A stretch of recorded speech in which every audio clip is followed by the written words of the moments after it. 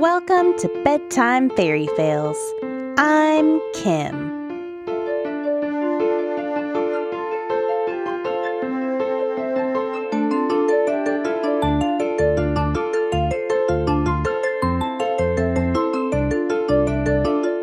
This story was made possible in part by the live play D&D podcast All D20. We'll tell you a little more about them after the show. I also wanted to give a quick shout out to the live play D&D podcast Caffeine Check. You may recognize that name from our episode Reconnaissance is the Most Important Thing. You can find them on Spotify, Apple, anywhere you listen to podcasts. Go check them out.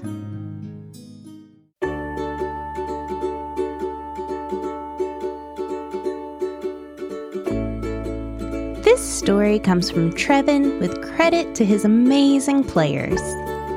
This is a story about planning out your every move, even when it's not necessary. This is...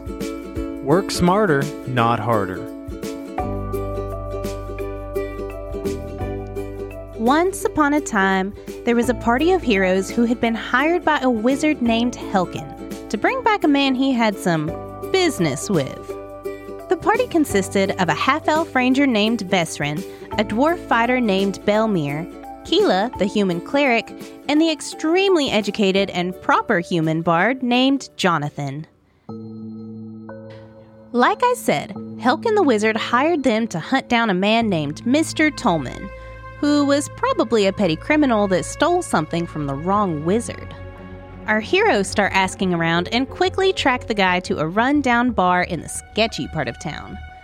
Vesrin the ranger peeks in the window and reports back that Mr. Tolman is sitting inside at the bar. Time to make a plan. They begin discussing the best way to do this. Chances of this guy leaving voluntarily with them were slim to none, so they would probably need to take him by force. This would need to be a super elaborate and over-the-top plan for this to work. Keela the cleric says, Okay, we have 2 exits. We can put 2 of us at the front and 2 of us at the back, and then one of us can go in and grab him. I'll grab him, says Belmir the fighter. Vesrin scoffs and says, How are you gonna sneak up on the guy? You're not even a little stealthy. I should be the one to go. What?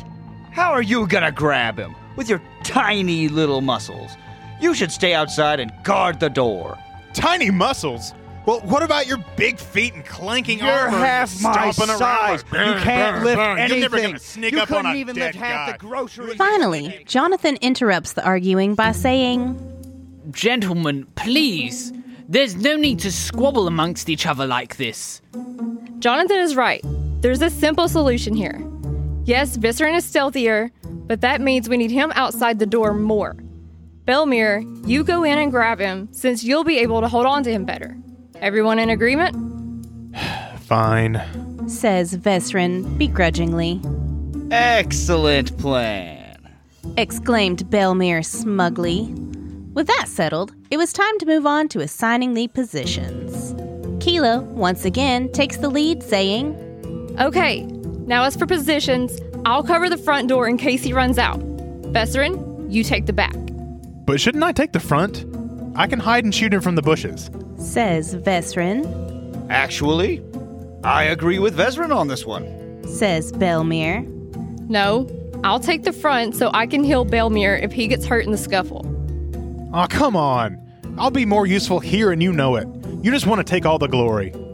Argues Vesrin. What glory? Belmir is the one grabbing him and we're all splitting the loot. Why are you arguing with everyone? You are doing that, Vesrin. Points out Belmir. Well, it's only because you guys are making bad plans. Besides, you literally just agreed with me. Oh, yeah. Replies Belmir. You should definitely take the front. See? Fine. Says Keela as she throws up her hands in defeat. You take the front, I'll take the back. Belmir will go in and grab him. Jonathan, you go... Wait, where's Jonathan? The heroes look around and realize that Jonathan had disappeared while they were arguing. They search around a bit before one of them finally spots him through the window of the bar. You see, Jonathan had come up with a much better plan. A simpler plan. One with no arguing. Jonathan walks right up to Mr. Tolman and says, Excuse me, sir.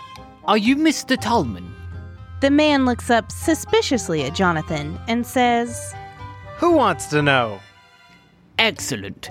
You must come with me. Your uncle has passed and his affairs must be sorted. He left quite a lot behind, and all of it is supposed to go to you. Mr. Tolman's eyes light up at the mention of an inheritance, and he says, An inheritance, you say? Well, you've got the right guy. Lead the way. And with that, Mr. Tolman follows Jonathan outside of his own free will, wringing his hands with anticipation of the wealth he had just inherited. The other heroes, of course, surrounded and captured him as soon as he left the bar. And that's how you work smarter, not harder. The end.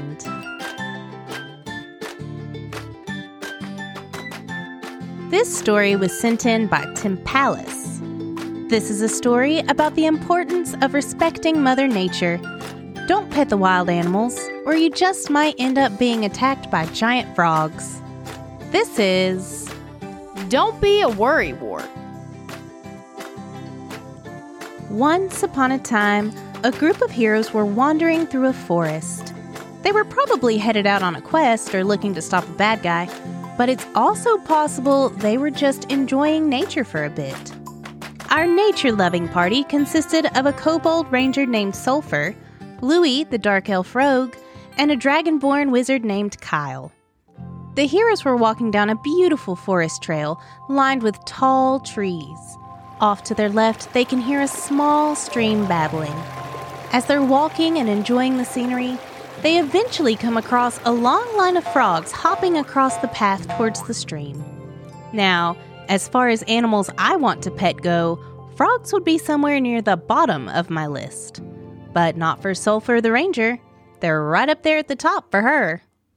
You guys, look at these cute little frogs. Says Sulphur. I'm gonna pet them. Kyle gives her a disapproving look and says, I don't know. Maybe we shouldn't touch the wildlife. Sulphur scoffs at him and says, Don't be such a worrywart. It'll be fun. It's just some little frogs. Maybe Kyle's right, Sulphur. Says Louis. Let's just go around them. You guys are being ridiculous. It's fine, really. I'm great with animals. It's like if animal handling were a stat, mine would be super high. And with that, Sulphur hops over to the cute little line of frogs, reaches out, and begins gently petting the frogs as they hop past. A heartwarming scene. That is, until out of the forest hops two giant frogs that are clearly unhappy with Sulphur petting their offspring. She locks eyes with one of the frogs as a giant tongue shoots out at her and sticks to her legs. She tries to run, but can't move. Then her legs are jerked out from under her and she lands on her back with a thud as the frog begins drawing in its long tongue. Sulphur grabs at the ground, pulling up clumps of grass and leaving claw marks in the dirt, but it's no use. The frog is strong and quick, and in a matter of seconds, Sulphur is completely swallowed by the frog. Her comrades can hear her shouting from inside the frog's stomach as they rush to attack. There's stomach acid. Oh my God, it burns. Help me. Louis yells back at her, We're coming, you idiot. We told you to leave the damn frogs alone. Sulphur can hear the muffled sounds of battle from inside the frog as she calls back, Please, just get me out of here. Kyle and Louis are unleashing everything they've got on these frogs, trying to down them quickly before their friend is digested. Louis fires his crossbow as fast as he can, and Kyle is pulling out all of his heavy-hitting spells. All the while, they can still hear Sulphur's panicked and pained screams from inside the frog's belly. Guys, please hurry. It wasn't worth it. The frogs weren't that cute anyways. You're right. Please get me out. Guys, I'm dying. Finally, after what felt like an eternity, the two heroes kill the frogs. They rush over to cut out Sulfur, and she slides out in a river of blood and digestive juices. She was alive, but just barely. Kyle kneels down next to her and says, So, maybe next time we won't pet the forest animals, right? Right. After this incident, the entire party vowed to never associate with frogs ever again. Sulfur also developed claustrophobia, which made dungeon crawling a whole new kind of challenge. And that, kids, is what you get for trying to interact with nature. So next time you come across a wild animal that you want to pet, just remember, there's probably a bigger version nearby that just might come out and eat you. The end.